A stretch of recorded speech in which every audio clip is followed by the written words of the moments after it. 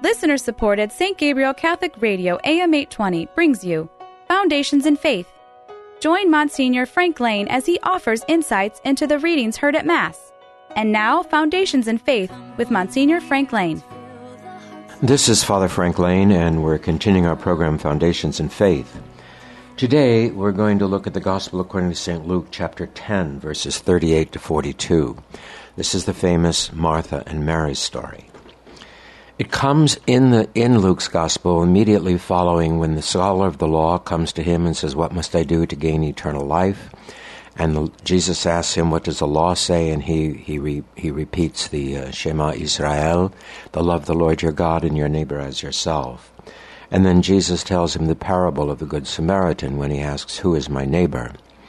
It seems that what Luke wants to do now is to continue the same question, what must I do to gain eternal life? In the story of the Good Shepherd, or the Good Samaritan, he makes it clear about what it means to love your neighbor.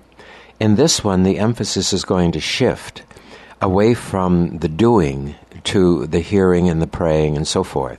And so it fills out the picture because what it fulfills, what it responds to, is the first part of the Shema Israel. You shall love the Lord your God above all things and with your whole heart, your whole soul, your whole mind. So these two passages in Luke's Gospel go together to kind of complete an idea, to complete a lesson, a teaching from Jesus concerning the fullness of the fulfillment of the great commandment. And so what happens then is, in the Gospel it says, Jesus came to a village. Now, we know that Martha and Mary and Lazarus lived in Bethany, which was kind of what we would call a suburb of Jerusalem. But Luke is not going to mention the village because Luke still has his thematic of Jesus on pilgrimage from Galilee to Jerusalem to meet his destiny.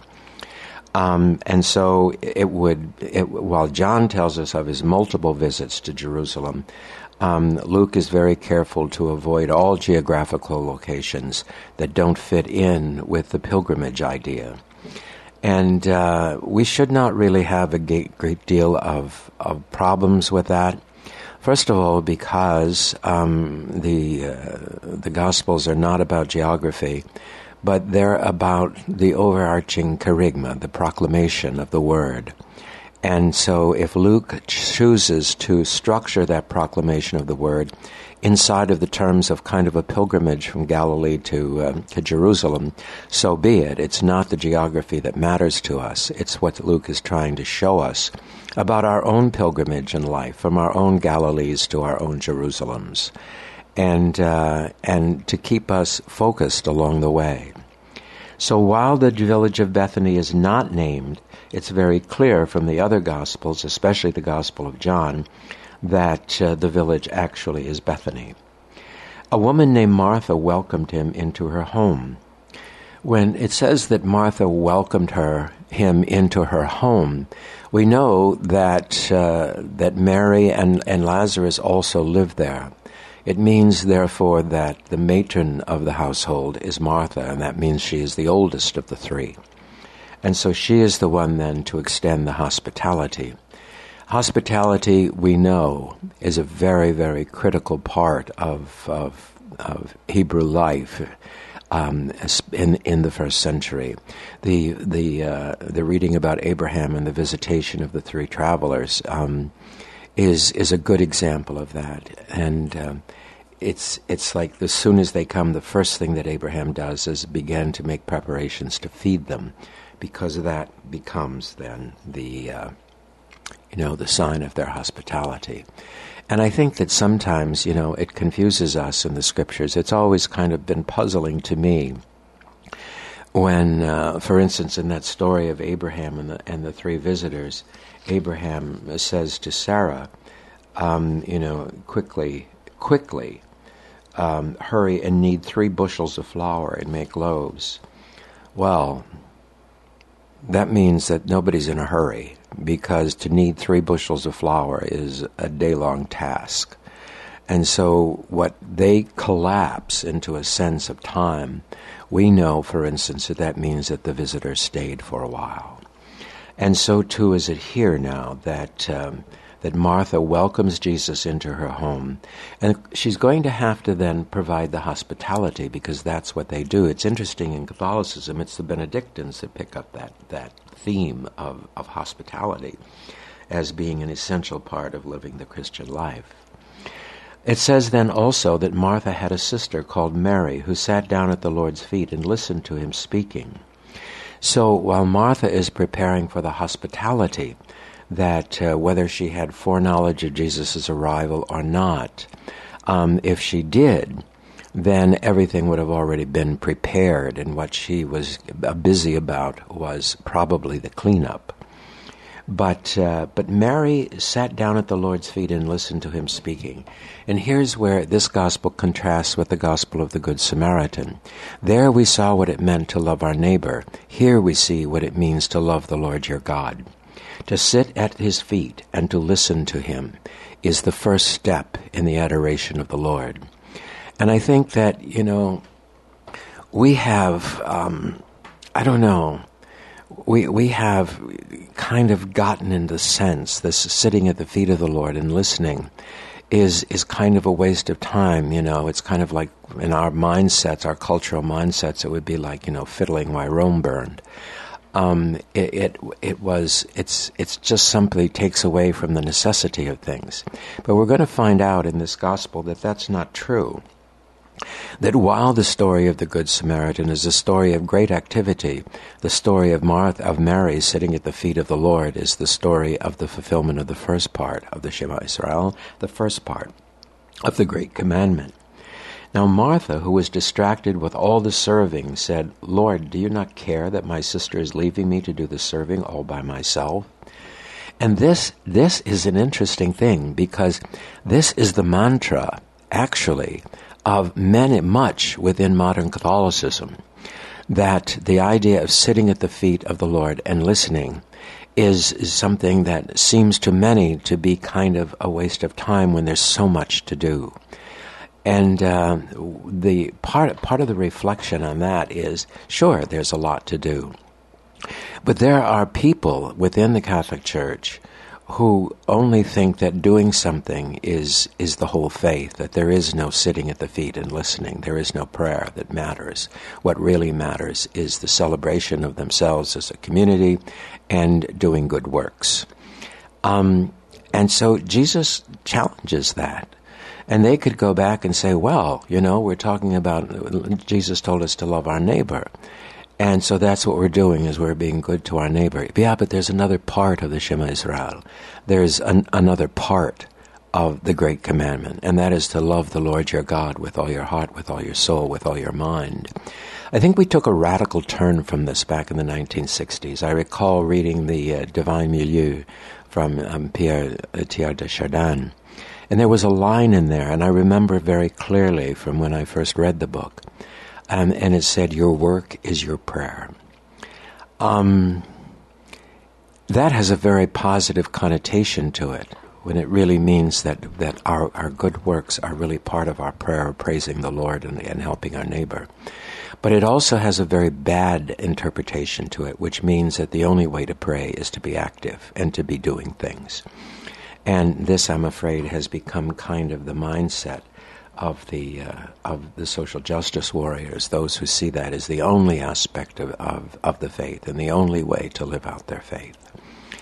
And so Chardin's harmless little statement can become either an enhancement of our daily lives and our daily work, or it can kind of shatter the idea of the Great Commandment, depending upon how someone decides to interpret it.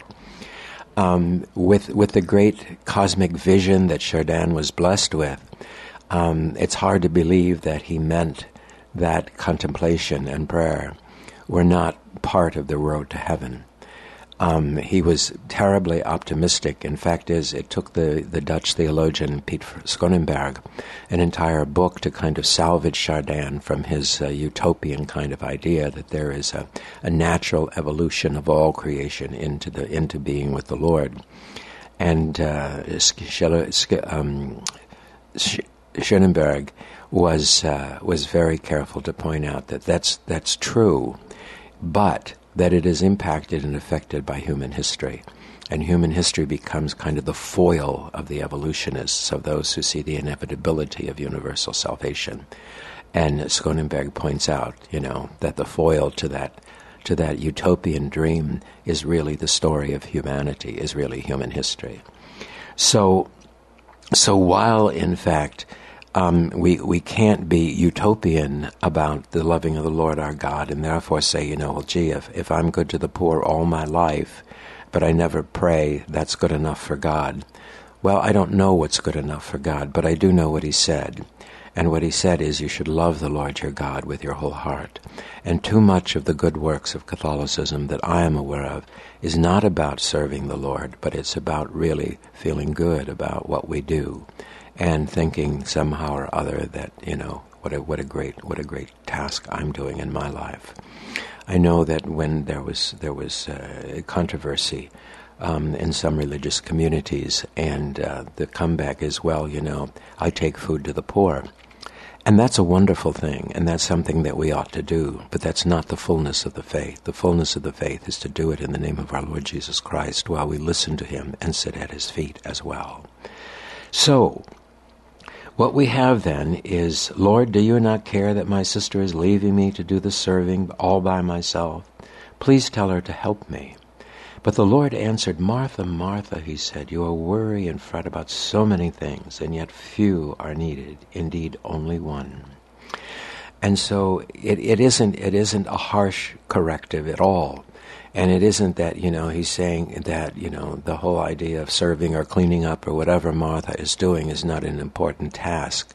But it's prioritizing, because in the Shema Israel, what comes first? What comes first is the love of God, and what comes second is the love of neighbor. And the love of neighbor is supposed to flow from the love of God. Because if we love someone, then we love those whom they love. I think that we can see that, for instance, in blended marriages. You can't have a widow and a widower, both with families, marry each other and say, gee, we love the other person, but we hate their children. That relationship is not going to work. And it's kind of a human model that we might want to look at, to see what Jesus is talking about here in the love of God and the love of neighbor, that if you love God, then you will love those whom he loves. And the fact of the matter is, he loves everyone. And that's the point of the Good Samaritan story. Everyone is our neighbor, whether they are our enemy or not. And certainly in the Good Samaritan, the Samaritans were at enmity with the Jews and the Jews with the Samaritans. And yet it is the Samaritan that helps the wounded Jew along the road. And that example then goes back to the Gospel of St. Matthew, where it says, you should love your enemies. If you only love those who love you, what good is there in that? Even pagans do that. But so you have to love your enemy. And I think that we discussed the difficulties of that, and discussing the difficulties of that in relationship to the wider political, socio-political phenomenon of the wider political phenomenon of the world in which we live, and how that relates to some really intense and great social and political issues, especially when it comes to the nature of war. But, Martha, Martha, you worry and fret about so many things. There are so many things in our daily lives which simply compel our attention. And I know that even among the clergy, while we're obliged to pray the breviary every day, sometimes it becomes extremely difficult to do the hours at the correct time and all of this kind of thing, because we're so busy about many things. And yet, that's the moment when we're supposed to sit at the feet of the Lord and listen to his word. And yet, sometimes there just seems to be, there's no time for it, I'm too busy. And so I have to do it all, out of sequence or something, which is, you're doing it, but it's not the story. It's not the proper time. So So yeah, we understand that. Or how often do you get the excuse, gee, I missed Mass, but my son had a soccer game, or my daughter had a soccer game, or a volleyball game, or something. We're just too busy to sit at the feet of the Lord and listen to His Word. And what Jesus is saying, that's not legitimate. That's just not legitimate. That despite the many things that each of us has to do in our lives and the difficulty we have managing a schedule to do that, the priority doesn't change according to our schedule. And the implication is our schedule should change according to the need to spend time and to be with the Lord and to sit at His feet and listen to Him. And so the many things and there's no harshness in this critique of Martha. It seems to be almost kind of a lighthearted banter between friends. And then he says, indeed, only one thing is necessary, and it is Mary who has chosen the better part, and it is not to be taken from her. Within the history of the Church, this comparison has been always used to in some way to justify the contemplative life. And this is an interesting aspect of the contemplative life.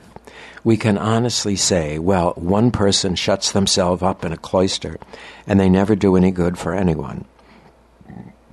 Isn't that a bit selfish? And the answer to that is no. Because the one stark contrast between Reformation Christianity and Catholicism is that it is the Reformation which individualizes everything in theology and everything in the Gospels, which brings them into the conundrum of the idea of predestination being an individual phenomenon. Whereas in the Catholic Church, theology and the Scriptures is always interpreted corporately.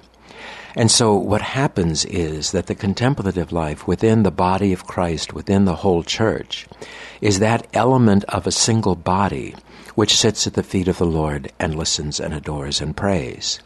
It is not that the individual is somehow or other carving their niche out of the cosmos for themselves. It is the fact they are contributing to the wholeness of the corporate church, of the church as a body, as a church.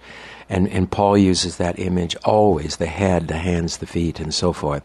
The church is a body and the Lord is his head, and so forth. This idea of the corporate nature of our exegesis and the corporate nature of our theological reflection remains essential to the fidelity to the teaching of the church and to the revelation of Jesus Christ and the power of the Holy Spirit. That we can only see this not, for instance, as, those who are in some way, shape, or form not pulling their fair weight, not doing their fair task in order to, to spread the kingdom of God in the world. No, we see the whole church's task as doing that, and there are active elements, and there are the Marian elements, the sitting at the feet of the Lord and listening, so that the whole body includes the entire mission of the church, and not just my personal mission. If a person says, I feel called to the contemplative life, and I'm going off to a life of prayer, many people say, well, that's such a waste. Look at all the work we have to do in the world. Well, all the work we have to do in the world would not be done very well if it weren't for those fulfilling the prayer part of the church's life, fulfilling the contemplative part of the church's life, the Mary part of the church's life, the sitting at the feet of the Lord and listening. That the whole story of the visit to Martha and Mary takes on its wholeness through the double task of Martha and Mary. And that it isn't just if Jesus came to the house and Mary was just there, sitting at his feet, the hospitality demanded would not be offered. And if Martha was the only one home and she was busy about many things, the guest, in this case Jesus, would have been neglected because of all the many things that she had to do. But when you put the household together, then what you have is you have the active part and you also have the contemplative part. And Jesus is saying, the contemplative part is where actually we make touch with the Lord, make touch with the living God within the body of Christ. And it is that then brings a certain amount of animation, a certain amount of liveliness, and so forth into the whole church. I think I made reference to this before, but there is something fascinating about the contemplative life, and I think the great example of that is the film Into Great Silence, which, if no one has seen that, it's something worth seeing. It's the story of the Carthusians, and it's kind of amusing because the filmmaker, the film producer, went to the abbot of the Grand Chartreuse in France and asked if they could film the life of the monastery. And he said, well, he'd have to pray about it and think about it and get back to him. 16 years later, he called him back and said, yeah, I guess that's all right. And so they came and they made this film on the Carthusian life. And they didn't expect a whole lot of response to it, but just as an example, it was going to show at the Wexner Center at Ohio State for just a couple days, but the demand was so great it stayed a couple weeks. People are fascinated by that. It's a wonder. It's a mystery. What does this do? And the idea is really, in many ways, it reflects the inner life of the church. It's not that the rest of us don't have to spend our time in prayer and adoration, our time at the feet of the Lord and listening to the Word and so forth. It's not that we don't have to do that, because that's the wholeness of ourselves as an individual. But that's not the gospel lesson. The gospel lesson is actually an ecclesial lesson, just like theology is ecclesial theology. It took in the whole idea, Augustine says we're predestined, Paul says we're predestined, and fine. But what does that mean? Calvin interpreted it as a personal, individual thing. And there's a great reflection on that in Max Weber's book, The Protestant Ethic and the Spirit of Capitalism. And something well worth reading. But what happens is that it really is the story of the whole church, and it took St. Elizabeth of the Trinity, a young Carmelite sister in the beginning of the 20th century, I think she died in 1906 if I'm not mistaken, to really reinterpret that for the modern world, saying, no, this is a corporate sense of predestination. If you are in Christ, you share his destination. And she goes then to emphasize the importance of the Eucharist, which is when we are bound to Christ. And that's kind of reflective of St. Claude Colombier's great line about, we should be so close to Jesus, and how much closer can we be than in the Eucharist, and cling to him so tightly that if he decided to send us to hell, he would be obliged to accompany us. There's a great deal of humor in that, but there's also a very profound insight in that bound to the Lord, we share his destiny. He does not share ours. And so that bound to him, we are predestined. Individually and on our own, there is no such thing as a personal predestination. It's either united with the church, the body of Christ, or it's not. So, anyways, Saint Elizabeth of the Trinity, who was a profound theologian in her own right, she is the one then who kind of brought that clarity into the contemporary discussion. We find in a lot of contemporary theology that it simply mocks the secular sciences and attempts to deal with the higher realms of psychology or sociology or something like that. And that has to happen if you lose the corporate nature of the theological endeavor or the corporate nature of scriptural exegesis. And that's where this story here also kind of, in a way, gets distorted. It's like, Jesus is rejecting Martha because she's busy, and that's not true. He's throwing everything into perspective and throwing everything into the perspective of the Great Commandment. And so in this story, then, he completes and he fulfills that which he began in the story of the Good Samaritan. And so the story of Martha and Mary become a response also to the question of the scholar of the law in the beginning of the Good Samaritan Gospel. What must I do to obtain eternal life? And here Jesus is saying, to obtain eternal life, not only must you love your neighbor, but you must also love the Lord. And I think that's a real honest reflection for us. For we have difficulty with this idea of loving God. And because in the Old Testament, it says you love the Lord your God. Because God in the Old Testament was seen as very present and very active in human history. He was a presence in everyday life. He was not as graphically present as was Jesus in Nazareth and Jerusalem and so forth. But he was present. And his word did speak. The word, the second person of the Blessed Trinity, spoke to the Hebrew people.